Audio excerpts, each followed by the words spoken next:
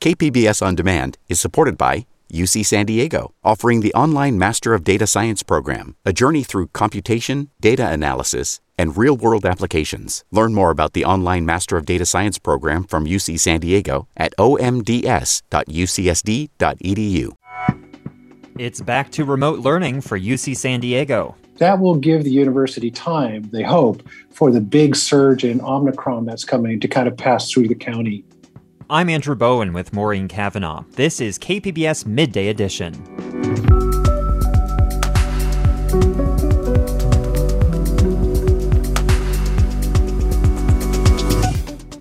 The FDA has cleared the first pill to treat COVID-19.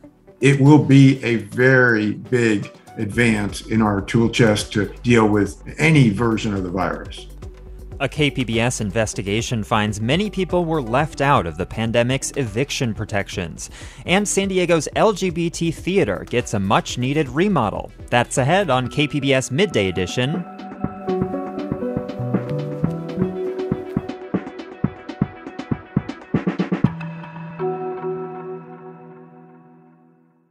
KPBS On Demand is supported by the Museum of Contemporary Art San Diego, offering visitors to the La Jolla campus special exhibitions, collection galleries, coastal vistas, seaside dining, and more. mcasd.org.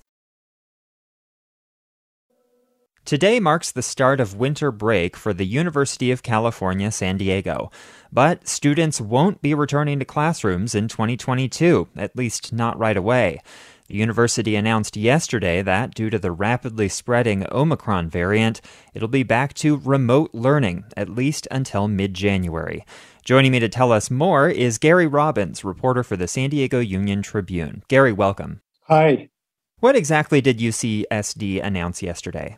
It announced that it is going to teach virtually everything online for 2 weeks, at least 2 weeks, during the month of January. That will give the university time, they hope, for the big surge in Omicron that's coming to kind of pass through the county. Scientists have been doing modeling that suggests that right after New Year's is going to be a big surge. They know this in part because UC San Diego on campus and in other parts of the county does wastewater testing looking for the COVID virus. And they do that because people shed the virus in their stool, and you can pick up on the virus before people actually start to experience symptoms. So it's kind of like an early warning system, and they didn't like what they were seeing. They thought it was going to happen around the other parts of the state too, so the university shared that information with the other UC campuses. And by the end of yesterday, 7 of the 9 undergraduate campuses in the UC system had decided to go online temporarily in part of January. And what does this mean for students who are relying on on-campus housing? Will dorms be closed or any other campus buildings, or is it only classrooms? It's primarily classrooms. The university has a tremendous amount of housing. You know, they can house almost 18,000 people. At the moment, there are still about 4,000 students on campus. Most of them are foreign students or students from other parts of the United States or people who simply can't get home. All of those people will be allowed to stay in the dorms during this period of time. And in January, while the online component is underway, students will be allowed to come back to their dorms as well. Some people, simply don't have places to stay or they want to be back on campus. Since the pandemic broke out, the university has had one of the lowest infection rates anywhere in the country when it comes to academia, primarily because they test so thoroughly. So they're hoping that these extra steps that they're taking now will help them get through the surge. You said UCSD was the first to make this decision of returning to remote learning, and then it spread to most but not all other undergraduate UCs.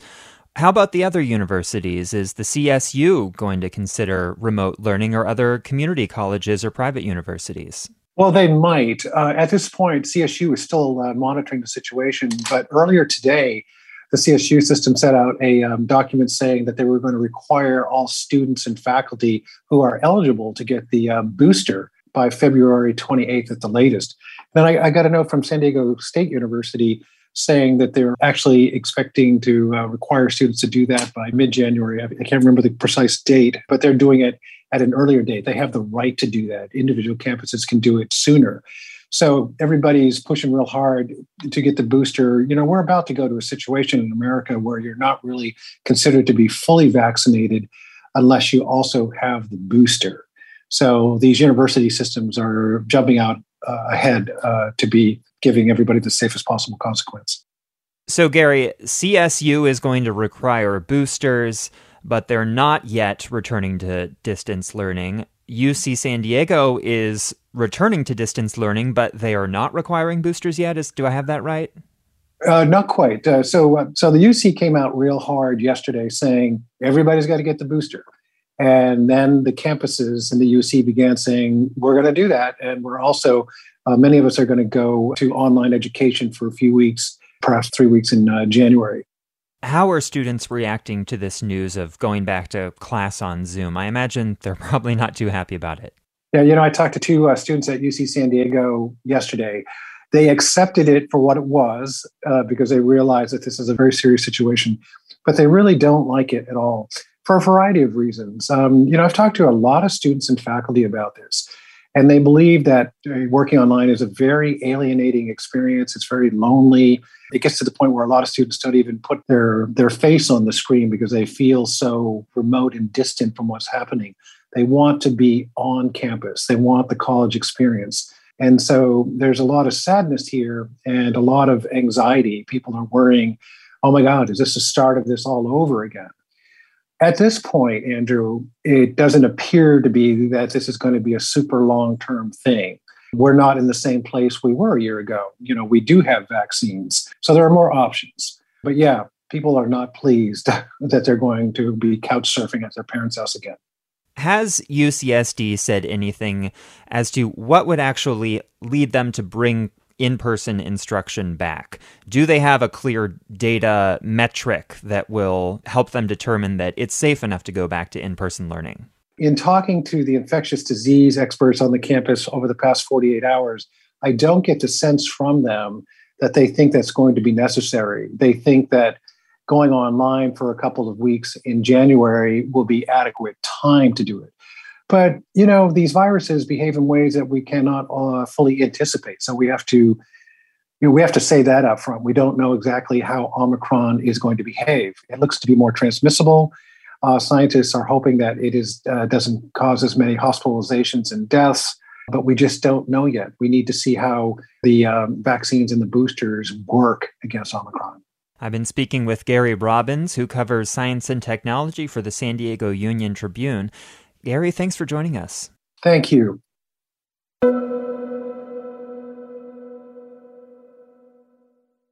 Hope for a normal holiday season has trickled away with each day's headlines about the Omicron variant.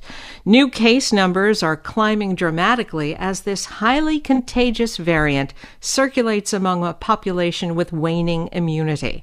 And as always with COVID, researchers are struggling to figure out exactly what kind of danger Omicron poses and how to fight it. Joining me for a weekly COVID update is Dr. Eric Topol, director of the Scripps Research Translational Institute in La Jolla. And Dr. Topol, welcome. Thanks, Maureen. Always good to be with you. Now, the breaking news today is that the FDA has authorized the first antiviral pill against COVID. Tell us about the pill Paxlovid. Yes, this is actually, Maureen, the biggest thing that happened beyond vaccines for the pandemic. I say that for a number of reasons. Firstly, up until now, we've relied on our immune system to help fight the virus, vaccines, and then monoclonal antibodies. But with Omicron, we learned that there's a problem with vaccines and monoclonal antibodies because it can escape our immune system to a significant extent. The great part about Paxlovid as a pill, when taken early, even up to 5 days, it will work in immunocompromised people even. It works against Omicron, and it has an 89% reduction in hospitalizations or death, which is really striking. And it was as safe or even slightly safer than placebo in 2 randomized trials. One other big bonus, it lowers the viral load in our upper airway by at least 10-fold. So it will reduce transmission. And that's really important when you have a hyper-contagious virus that's out there right now with Omicron. This is a Pfizer pill. This is Paxlovid again. Do you have to take just one pill? No, it actually is 2 pills. It's Paxlovid with ritonavir, which is used to increase the blood levels of Paxlovid. It's 2 tablets of Paxlovid, 1 ritonavir, twice a day for 5 days. It comes in a blister pack. It's going to be distributed throughout the United States in the next couple of days. But there's the problem. There's only 200,000 blister packs available, and that's not nearly enough, which is why I called for President Biden to activate the Defense Production Act or some other means of getting production, not to rely on just one company. This is a small molecule. It's easy to make, and we should be getting it mass produced so that it can be used throughout the world. Will people be prescribed the pill when they test positive, considering that there are enough pills in circulation? Assuming that there's enough here in San Diego, they have to have a doctor's prescription to get the pill pack. And yes, that's what we envision happening as early as the beginning of next week. That's right. The beginning of next week. But how will the government ramp up production on the new pill? The production right now sits with one company, and that's not enough. We need other companies to make this at scale quickly. And we've been talking, for a whole year about global vaccine equity. Now we're going to be talking about global pill equity. So that's our problem right now. It's going to be in short supply, and the access to it is going to be challenging. I also want to take you back on what we just heard in the previous report, UC San Diego's decision to go back to online classes next month. Is that a good idea? It's the only logical thing once we saw what happened in Cornell, where 97% of the students were vaccinated. And then with a matter of days after coming back from Thanksgiving break, there were over 500 students that were infected with Omicron. And then the whole town in Tompkins County, in Ithaca, also took a big hit. So it's a safe thing to do right now. I think I applaud UCSD for making that move. The university environment is tough, but it doesn't have to be protracted. Unfortunately, it's coinciding with the holiday break anyway. So I don't think this is a long-term situation, but in light of what we've seen at Cornell and other universities, it's a wise move. And all CSU schools, including San Diego State, they're not saying they're going to go back online, but they'll now require everyone on campus to have a booster shot. Is that enough of a precaution? Well, if we want to really get the precautions up there, it would be the booster, yes, third shot, and rapid tests. That combination, along with indoor masking, gets close to a full protection. But, unfortunately, we don't use all the things with air filtration, CO2 monitoring, keeping ventilation, windows open. We don't do all the things that we can do to stave off the virus. Now, of course, yesterday, President Biden announced he's making 500 million free COVID tests available to Americans, and that's supposed to start next month. How is that going to help against this surge? Well, it's about a year overdue, Maureen, but it's good. The only problem is 500 million in a country of 330 million people won't get us very far. In Colorado, they're distributing by mail several tests to each resident on a frequent basis. That's what we should be doing in California. The new plan, sometime in January, it isn't specified how we're going to get access to those tests. It's obviously going to be very limited because 500 million in such a big country is not going to get us very far. But we should get many billions of rapid tests widely distributed because they will help us manage the pandemic. They've been validated extensively. They're used and relied upon in many other countries around the world, and we're way behind on that. So it sounds like the pill is, as far as you're concerned, a complete game changer when it comes to COVID.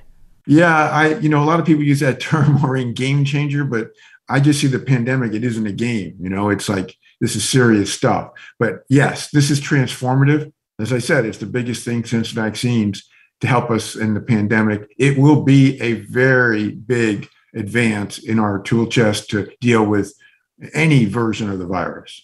Okay, so I want to close this, though, by acknowledging the fact that no matter what, people are going to travel this holiday to see family and friends. Mm-hmm. We've already heard that the airports are expecting a lot of crowding. Everything is expecting crowds this holiday. So what's your advice? Well, I totally respect the desire for people and need to travel over the holidays. There are many things that you can do. Certainly using a better high quality mask like KN95s would be an important part of that. I would like, and I have called for our administration to make flights only by passengers with triple vaccination or 2 shots and with less than 4 months from their second shot. We haven't done that. That would help because you're sitting on a plane for hours, and it's not good when you can have anybody board the plane who is not vaccinated or not boosted. That would help. We don't have that enacted. It is the case, by the way, Maureen, in Canada and many other countries. And I just don't understand why that hasn't happened here. That would make travel more safe for everyone. Okay, I have been speaking with Dr. Eric Topol, director of the Scripps Research Translational Institute in La Jolla, and our frequent guest on this topic. Dr. Topol, have a wonderful holiday. You too, Maureen, you and all the crew at KPBS.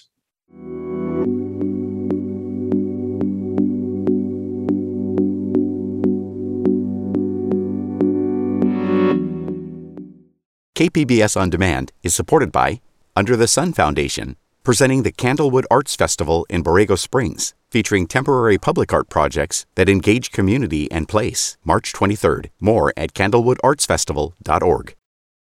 This is KPBS Midday Edition. I'm Andrew Bowen with Maureen Cavanaugh. Jade Hindman has the day off. The KPBS Investigates podcast took a closer look at evictions and the efforts to keep people housed here in San Diego County since the start of the pandemic. In a 2-part series, race and equity reporter Cristina Kim looked at what worked, who fell through the cracks, and what's next for the region's renters and landlords as housing becomes increasingly scarce, more expensive, and protections evaporate. Yeah. Chip. Casa. La maison. Nhà cửa. Chỗ. Home. What do we mean when we say we're home? It can be the place you grew up, where you raised your family, the place your friends gather, a place you only sleep at, or even the dog that never leaves your side. Home can have as many meanings as there are ways of saying it. But on March 19th, 2020, home quickly came to mean one thing for Californians lucky enough to be housed: shelter and safety from COVID-19. We direct a statewide order for people to stay at home.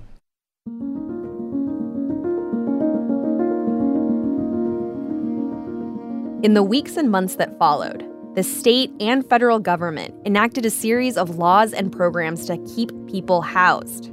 As the economy ground to a standstill and unemployment in California soared, eviction protections and then rental assistance programs sought to help renters and landlords. Si no tienes casa, ¿dónde vas a parar? If you don't have a home, where are you going to rest? Ramon Toscano and his wife Cristina have lived in their 2-bedroom Vista apartment for the past 6 years. Together with their 6 children, who range in age from 12 years old to an infant that's just a few months old, and Cristina's mother, they have made the small apartment their home. Before the pandemic, Ramon worked 30 to 40 hours a week as a day laborer. And he made it work. It could and did get tight by the time the end of the month came around. Paying over $1,700 rent on top of electricity, internet, and feeding growing kids wasn't easy, but he paid his bills. When the pandemic hit and shelter-in-place was enforced in California, though, the work quickly dried up. And Ramon was scared to venture out. Pues hasta uno mismo le da miedo salir. Por lo mismo que miraba las noticias que la pandemia y los casos van para arriba, pues hasta yo tenía miedo.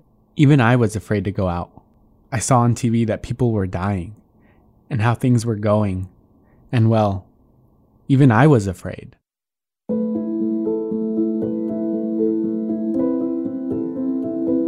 As the months passed without work, it started to get harder to pay rent. Finally, in June 2021, Ramon got rental assistance from the county to pay all his back rent. When things began to open up again, Ramon began to pick up work.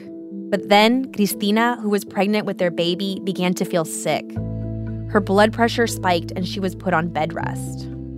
These days, in order to help Cristina with the newborn and their other 5 children, Ramon stays home during the week.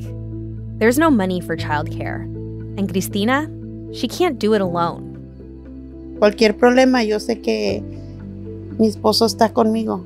Whatever the problem, I know my husband is with me and that he will help me get ahead. Y él me ayuda a salir adelante.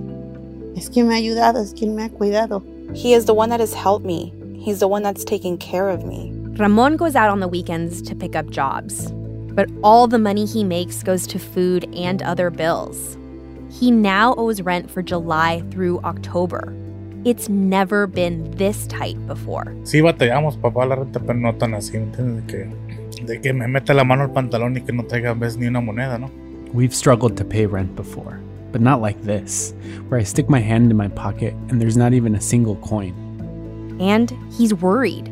It's the kind of worry that sits heavy on his shoulders. What happens if he doesn't get rental assistance? Or if the funds dry up? Ramon looks thinner and more tired than when we talked just a few months ago. The statewide eviction ban ended in late September, and now he and his family are more vulnerable than ever. It's something his landlord was quick to remind him. Vino la manager y la supervisora a recordarnos que ya, pues prácticamente que ya no teníamos protección, pues, que qué íbamos a hacer. The manager and the supervisor came to remind us that practically we don't have protection, you know. They wanted to see what we were going to do. O sea, nosotros ya sabiendo, pero, o sea, nos vinieron a recordar por si no sabíamos, ¿no? O sea. We already knew, but they came to remind us in case we didn't. As we sit on the couch mere hours after his landlord's visit, Ramon is trying to think through what comes next. No, pues no tengo plan B, o sea, no, o sea, pues tal vez llegar a un acuerdo con los managers, propietarios y empezarles a pagar. I don't have a plan B, to be honest. Maybe I can reach an agreement with the landlords and start paying. Pero por el momento no. Solamente estamos esperanzados a ellos, de que nos puedan volver a ayudar y ya. But for now, we're just hoping we can get help again. He's already applied for more rental assistance and is keeping track of the application. For now, he's got a place to stay. But like so many other tenants across San Diego County, the worries continue.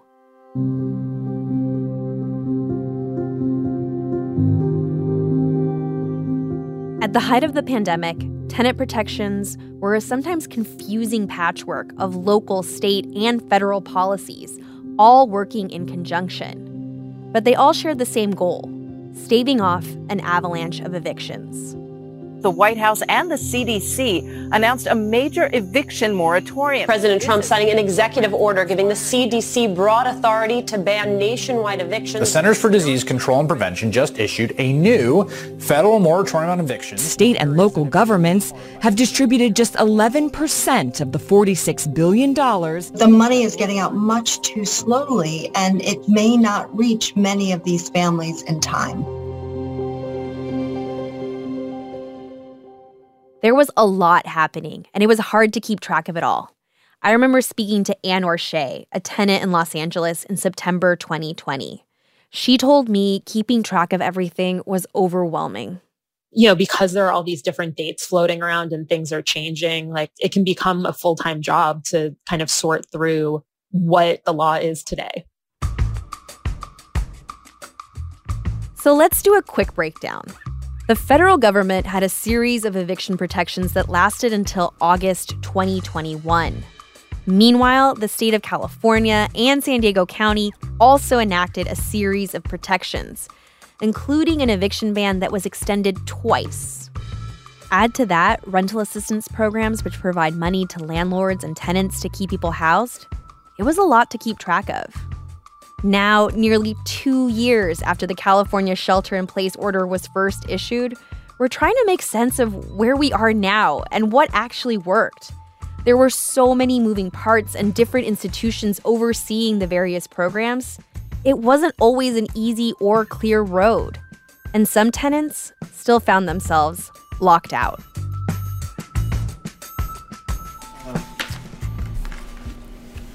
Gabriel Guzman, a veteran and father from Chula Vista, is sifting through a box filled with stacks of paper. Over the past year, he's documented and kept everything that's happened to his family since the unexpected happened. On the 23rd of September, they filed for a non-lawful detainer. And the owner had gone on and on how he really appreciated veterans, what we did for this country, and then he did that. An unlawful detainer. In other words, he was evicted in the midst of the pandemic, something that totally caught him and his family off guard. The lease on their Chula Vista apartment had expired just a few weeks earlier, but Gabriel had been working with the landlord to extend it and was waiting on his unemployment to kick in order to pay his rent. He tried to fight the eviction in court, spending money he didn't have to hire a lawyer.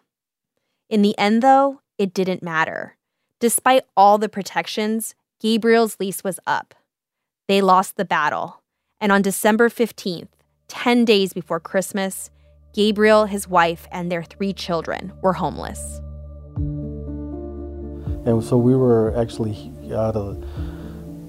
without a place for a month, and that was really scary and a lot of anxiety attached to that. And even my youngest daughter, my 3-year-old, would always ask when we were going home. She's like, "I go home." And she would cry. And even now, she'll go from her room at night and cry into ours and kind of check whether we're there, we're in the same place. And so we don't know what the long-term effects are going to be on all 3 of my kids.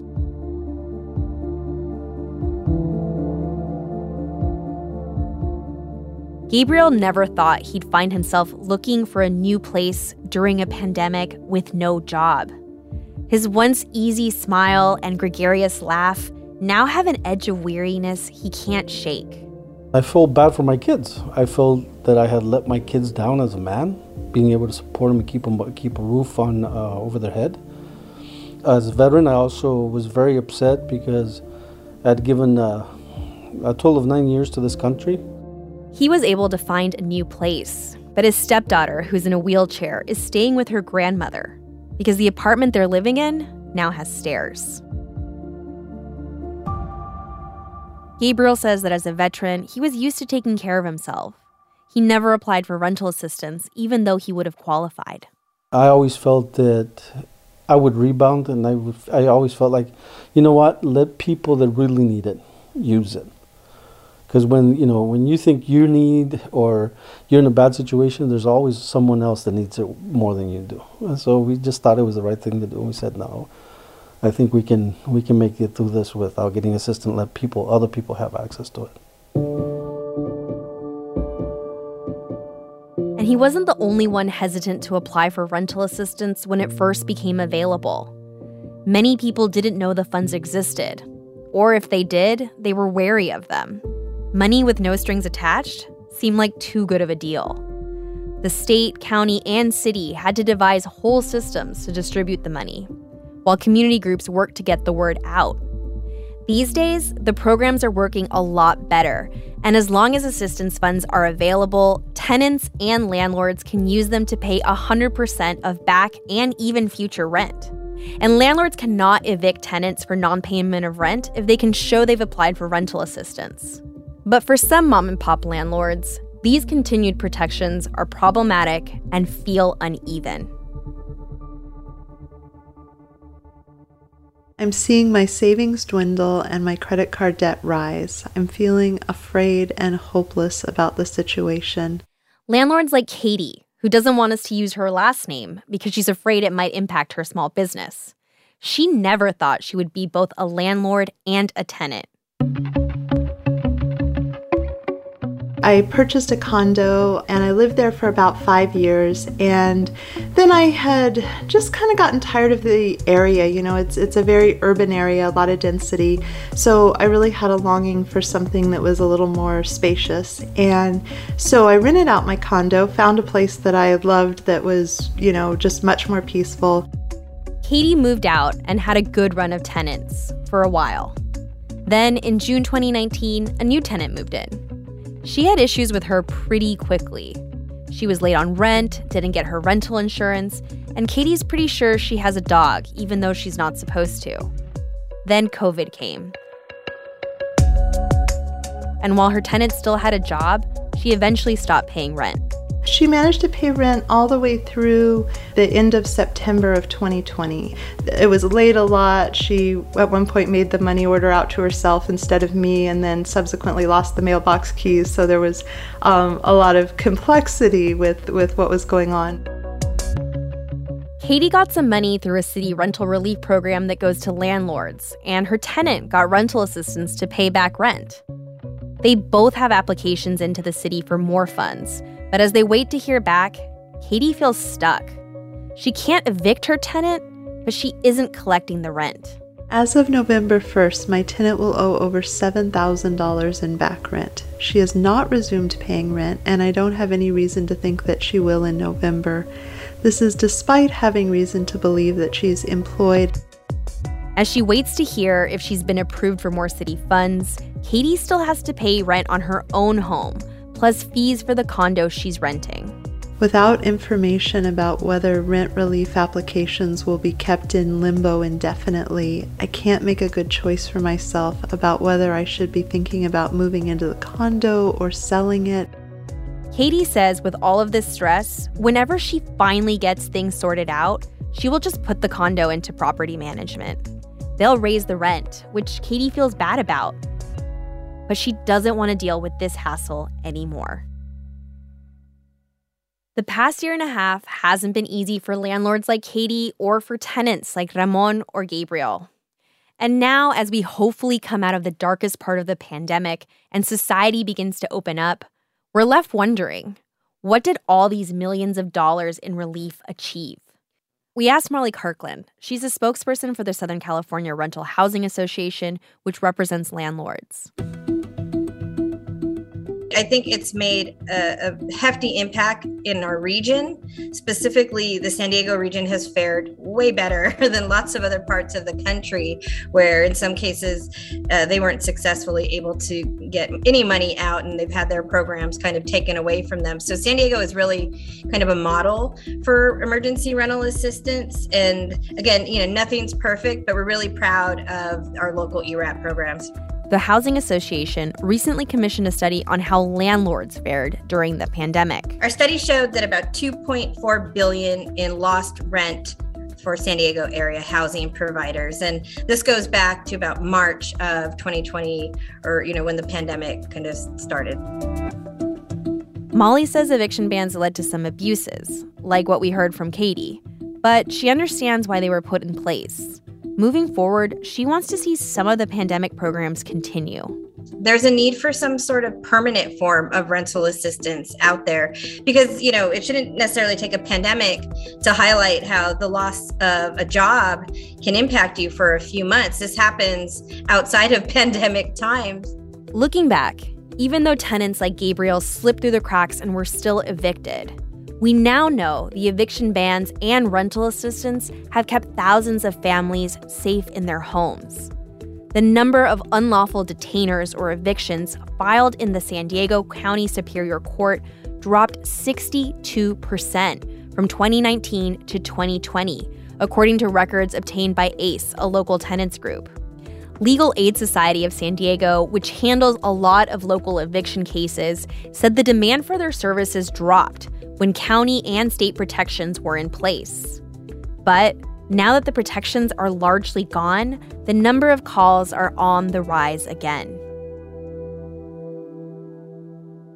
And so if we're having hundreds of thousands of families who can't pay the rent and are being evicted for non-payment of rent, they're not only going to suffer housing instability, it's going to be difficult for them to rent again. Gilberto Vera is the senior attorney for the housing team at the Legal Aid Society of San Diego. He's expecting an increase in eviction filings in December, which will affect tenants for years to come. One, they could have an eviction on the record. 2, they're going to get a negative reference, likely from the landlord who is evicting them. And then 3, they're going to be saddled with thousands of dollars of rental debt to their current landlord when they do eventually move. So it's going to make it not only hard to find housing, but it's going to impact their credit for years. If the eviction cliff that so many have warned about is drawing closer, we are now standing on the edge looking down. And that's definitely taking a toll on families like Ramon and Cristina in Vista.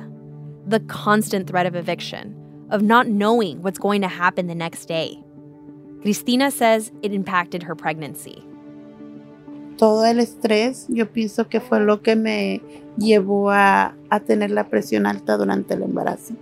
Porque los embarazos anteriores nunca había padecido de presión alta. All this stress, I think it's what caused me to have blood pressure during my pregnancy. Because in all my former pregnancies, I never had high blood pressure. Mi niño me decía, ya no llores, mami. Pero yo le decía a mi esposo, es que no sé qué tengo. My son would come and say, yeah, don't cry, mommy. And I would tell my husband, I don't know what's going on with me. And she says the stress is also impacting Ramon. Yo sé que tiene mucha presión. Y lo admiro porque nunca ha venido y me ha dicho, sabes que ya no puedo. I know that he has a lot of pressure, and I admire him because he's never come to me and said, I can't do it anymore. Yo nada más veo que se encierra en el baño y yo creo ahí está ya él solo. I just see that he locks himself in the bathroom and there he's alone.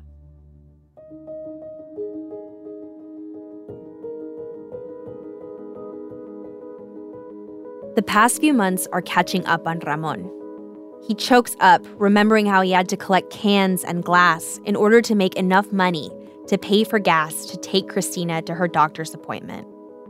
But through the tears, his determination shines through. There's no other option but to keep going for Cristina and his kids. Pero, como le digo, no me tengo que dejar caer por los niños, ¿me entiendes? Porque pues ellos no saben y tenemos que echar ganas y salir adelante, ¿no? But like I'm telling you, I can't get down because the kids, they don't know. We gotta keep trying and get ahead, ¿no? Pero pues ahí estamos, echándole ganas, ¿entiendes? Más que nada por la niña que, pues como le digo, ellos no saben nada por lo que estamos pasando, ¿eh? O sea. Well, here we are trying our hardest. More than anything, we're doing it for the kids. Like I said, they don't know what's going on. Pero pues echarle ganas por ellos y seguir, no sé, peleando hasta el final, ¿me entiendes? Mantenernos aquí. But we have to keep trying for them and keep fighting until the end and stay here.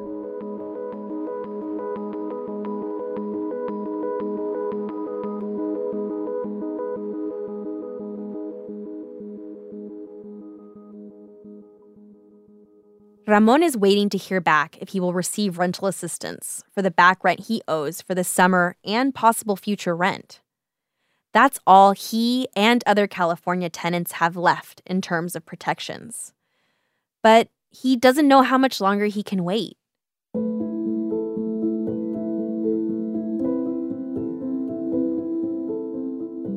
Some of Cristina's friends just moved to Kansas, and now she and Ramon are thinking that they might try and move out there too, where it's cheaper, where there's a job waiting, and where they can get a house, even if it's far from home.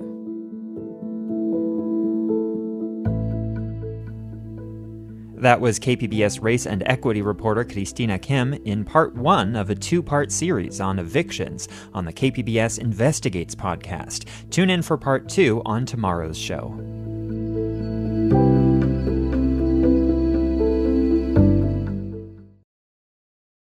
KPBS On Demand is supported by Under the Sun Foundation, presenting the Candlewood Arts Festival in Borrego Springs, featuring temporary public art projects that engage community and place. March 23rd. More at candlewoodartsfestival.org. This is KPBS Midday Edition. I'm Maureen Cavanaugh with Andrew Bowen. Like many venues, Diversionary Theater was forced to close its doors at the beginning of the pandemic. but it put the time to good use by moving ahead with a major and much-needed remodel. The renovated theater reopened at the end of September, and that's when KPBS arts reporter Beth Accomando had Diversionary's executive artistic director Matt Morrow give us a tour of the renovated facility. Matt, we are sitting in what is now the Clark Cabaret. So explain what this space is here. Yeah, so it's really wonderful. We blew out the entire front wall of Diversionary's ground floor. So when you walk up to the building, it's very clear and that it's open for everyone to come and enjoy. It's also a safety and security measure in terms of COVID-19 and airflow. So it's very open and breezy. We have an indoor-outdoor experience for patrons to come and enjoy. And this space is Diversionary's way of honoring the gay bar experience, which is an important safe space to the LGBTQ community, historically speaking. The gay bar of decades past were spaces that the LGBTQ community would gather and commune, and then ultimately launch the LGBTQ movement for equal rights. And as of late, you know, as the LGBTQ plus community has been entering the mainstream, our gay spaces have been going away. And so this space is meant to honor the history and importance of having a space like this specifically for the LGBTQ community to come together and celebrate and honor our community. And one of the ways that you're honoring that is on the counter space of your bar and on your wallpaper. Yes, a cool feature of the space is that our bar and our wallpaper in the space features images and newspaper articles and newspaper headlines about the LGBTQ community, both locally and nationally. We did a wonderful outreach project with Lambda Archives of San Diego, where we asked the community to send in their photos of them protesting during pride parades and engaging in queer spaces locally. And then we mixed those in with other historical photos that we gathered from Lambda Archives to create a collage that is permanently embedded inside the actual bar and walls of the space. Matt, I had a chance to talk to you during the pandemic, which Diversionary Theater put to good use by doing this remodel. What has that process been like, and what is it like being on the verge of reopening for in-person performances? Oh my God, it's so exciting. You know, the pandemic it's continuing to persist, right? It's been such a tough time for everyone, but this project has been a beacon for us to focus on and to work towards. So we couldn't produce as a theater, producing live entertainment for our community. So we turned to focus on how we can make this space really unique and really special and also safe. As a queer space, we are very proud that for 36 years we've been offering a safe space to our community. The pandemic has challenged us to reevaluate what a safe space means. And so we looked at the science and started integrating a bunch of safety measures to really maximize the safety and security of our actual space. We optimized our air circulation systems and integrated a MERV 13 filtration in our HVAC for our main stage. You can see on our cabaret tables, and part of our bar up there is all made out of copper. And copper actually neutralizes viral contagion. And then we also designed easy to clean surfaces. The seats upstairs in our main stage are leatherette, so they're super easy to wipe clean and make sure that everyone who engages in our space feels safe and welcome. And when people return to an in-person performance here, they're also going to be finding a brand new stage? Yes, our newly coined Alfred Mazer and Robert Granite main stage has been completely renovated. We have new theater seats. We took down a wall, so we've expanded the stage itself to make it a little bit larger. It's still an incredibly intimate stage with 102 seats. So our patrons who are used to coming and engaging with our theater productions in an intimate way, it'll still be an intimate experience. It'll just be a little bit larger.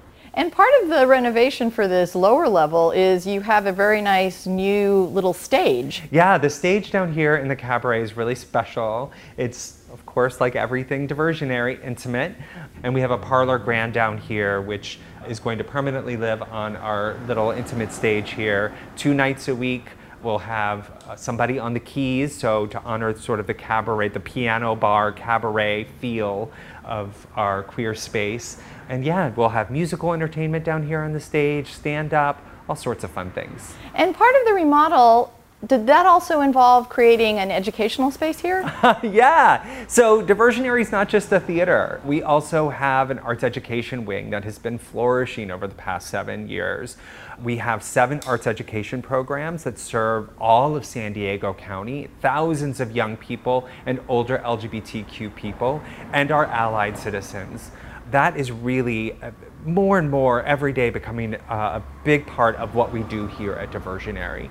And to that end, we have a space dedicated for all of our work in arts education. It's the Tom Maddox and Randy Clark Arts Education Center. And it's a space where our Director of Arts Education and teaching artists can convene to plan curriculum development and lesson plans. And it's also a space that's outfitted with teleconferencing capabilities so we can speak with our partners locally without having to be in person, as well as our national partners that we have now. One thing that the pandemic did for us was show us that we could broaden our reach via an online platform. We inaugurated a new program in the Teen Playwriting Lab that's specifically for queer young playwrights. And it was so popular that we had to run 2 over the pandemic. And that's something that we're going to continue online for the future.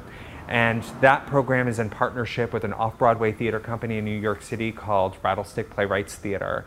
And so that space is going to help maintain all of our relationships with partner organizations across the country. That was Diversionary's Matt Morrow speaking with KPBS arts reporter Beth Accomando.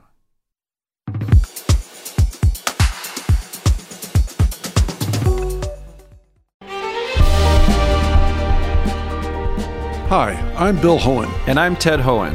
Over the past 50 years, our family has brought many world-class dealerships to Carlsbad, including Mercedes-Benz, Porsche, Audi, Honda, Acura, Jaguar, and Land Rover. That's right. This year we're celebrating 50 years in Carlsbad. So on behalf of the entire Hohen family, we want to thank San Diego. Throughout the years, we've taken tremendous pride in meeting and even exceeding our customers' automotive needs. We value the relationships with our clients and look forward to serving you for years to come. We invite you to visit one of the Hohen Carlsbad dealerships or hohenmotors.com.